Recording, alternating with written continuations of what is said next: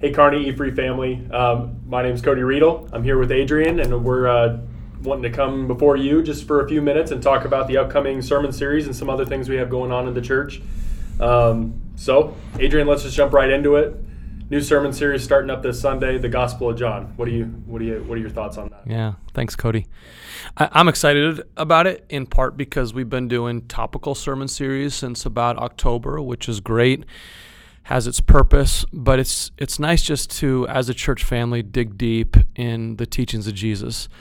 And so we're going to spend the better part of the rest of 2021 just diving deep into the Gospel of John, seeking to stabilize our lives through the teachings of Jesus. It seems like life has been just, a deck of cards ready to fall to the ground for this past year, and there's something stabilizing about being in a book in the Bible, principally a gospel, perhaps the most influential gospel ever, and sit in that as a church family, just as we go through the thoughts and the teachings of Jesus, paragraph by paragraph, starting this Sunday. Yeah, you mentioned the most influential gospel, John. Why do you say that, I guess? It's probably the gospel where you see Jesus both fully man and fully God demonstrated most clearly.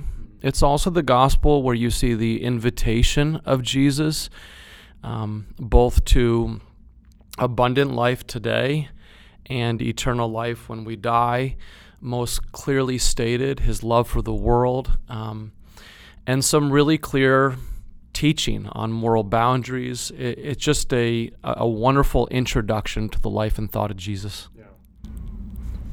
Well, you talked about moral boundaries, which makes me think of something else coming down the pipe with these teaching sessions that we're going to be introducing called the Gospel And. Yeah. What do you hope to see come out of that?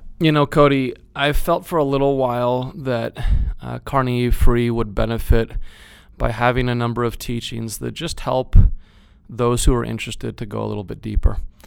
And personally, I really like teaching. I like preaching too, but I enjoy a little bit more informal environment where there's Q&A, there's back and forth discussion, where there's an invitation for people to express things that they didn't really understand in a little bit less formal teaching environment. So maybe this is partly selfish on my end, but I do think it'll be really beneficial for our church because there is a crying need for us to integrate the beauty of the gospel message into all of life, not to put it in a church corner on Sunday morning or a life group corner, but integrate it into all of life. And so we'll be talking about a number of really difficult questions over the course of the next number of months on Wednesday nights for an hour, which talk about, how does the gospel interact with my views of death?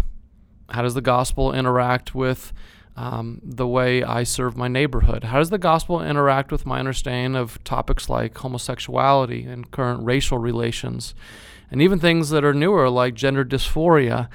And how do I live out of the gospel each and every day?